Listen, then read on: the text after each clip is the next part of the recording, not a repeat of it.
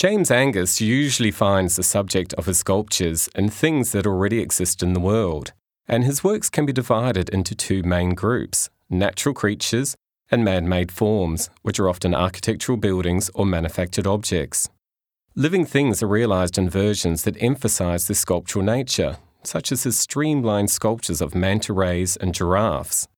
And his other sculptures of inanimate objects are usually shifted through a series of propositions about physics, gravity, and geometry. In common with many other artists of his generation, scale has been important in his work.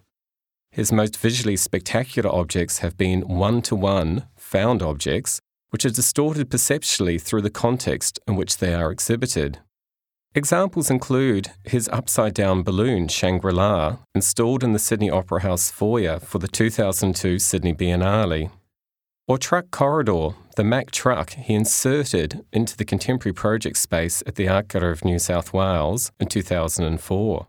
While initially appearing artless, this spectacular balloon cannot, of course, inflate upside down, any more than a truck can be driven into the narrow project gallery and wedged between the doors. A slow unfolding of ideas about space, physics, and gravity animates these appealing and quite surreal installations. For Bugatti Type 35, Angus has taken one of the most iconic racing cars of the earlier 20th century, replicated it at a one-to-one scale, but also distorted it through a gravitational shift 30 degrees to the right. This immaculate car from the 1920s was designed for speed and was an ultimate symbol of the modern age and mechanical progress.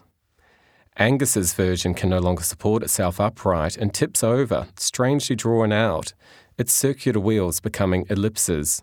It seems the real manifestation of the famous early 20th century image by French photographer Jacques-Henri Letigue of a car speeding past, the limitations of photography's technology making its wheels stretch out behind it.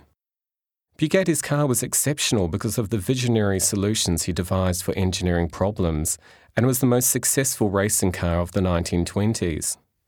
In part, the originality of Bugatti's vision can be attributed to his art school training and artistic talent before he entered into car design. Angus retrieves this immaculately engineered machine and returns it to being art through both replication and intervention. Angus proposes alternate perceptual models that are inherent in geometry's rigorous spatial logic and mathematical precision. He looks back to some of the theories of futurism in the early 20th century as well. And in bringing these elements together, he suggests other ways, at least in sculptural form, through which we may view our current world.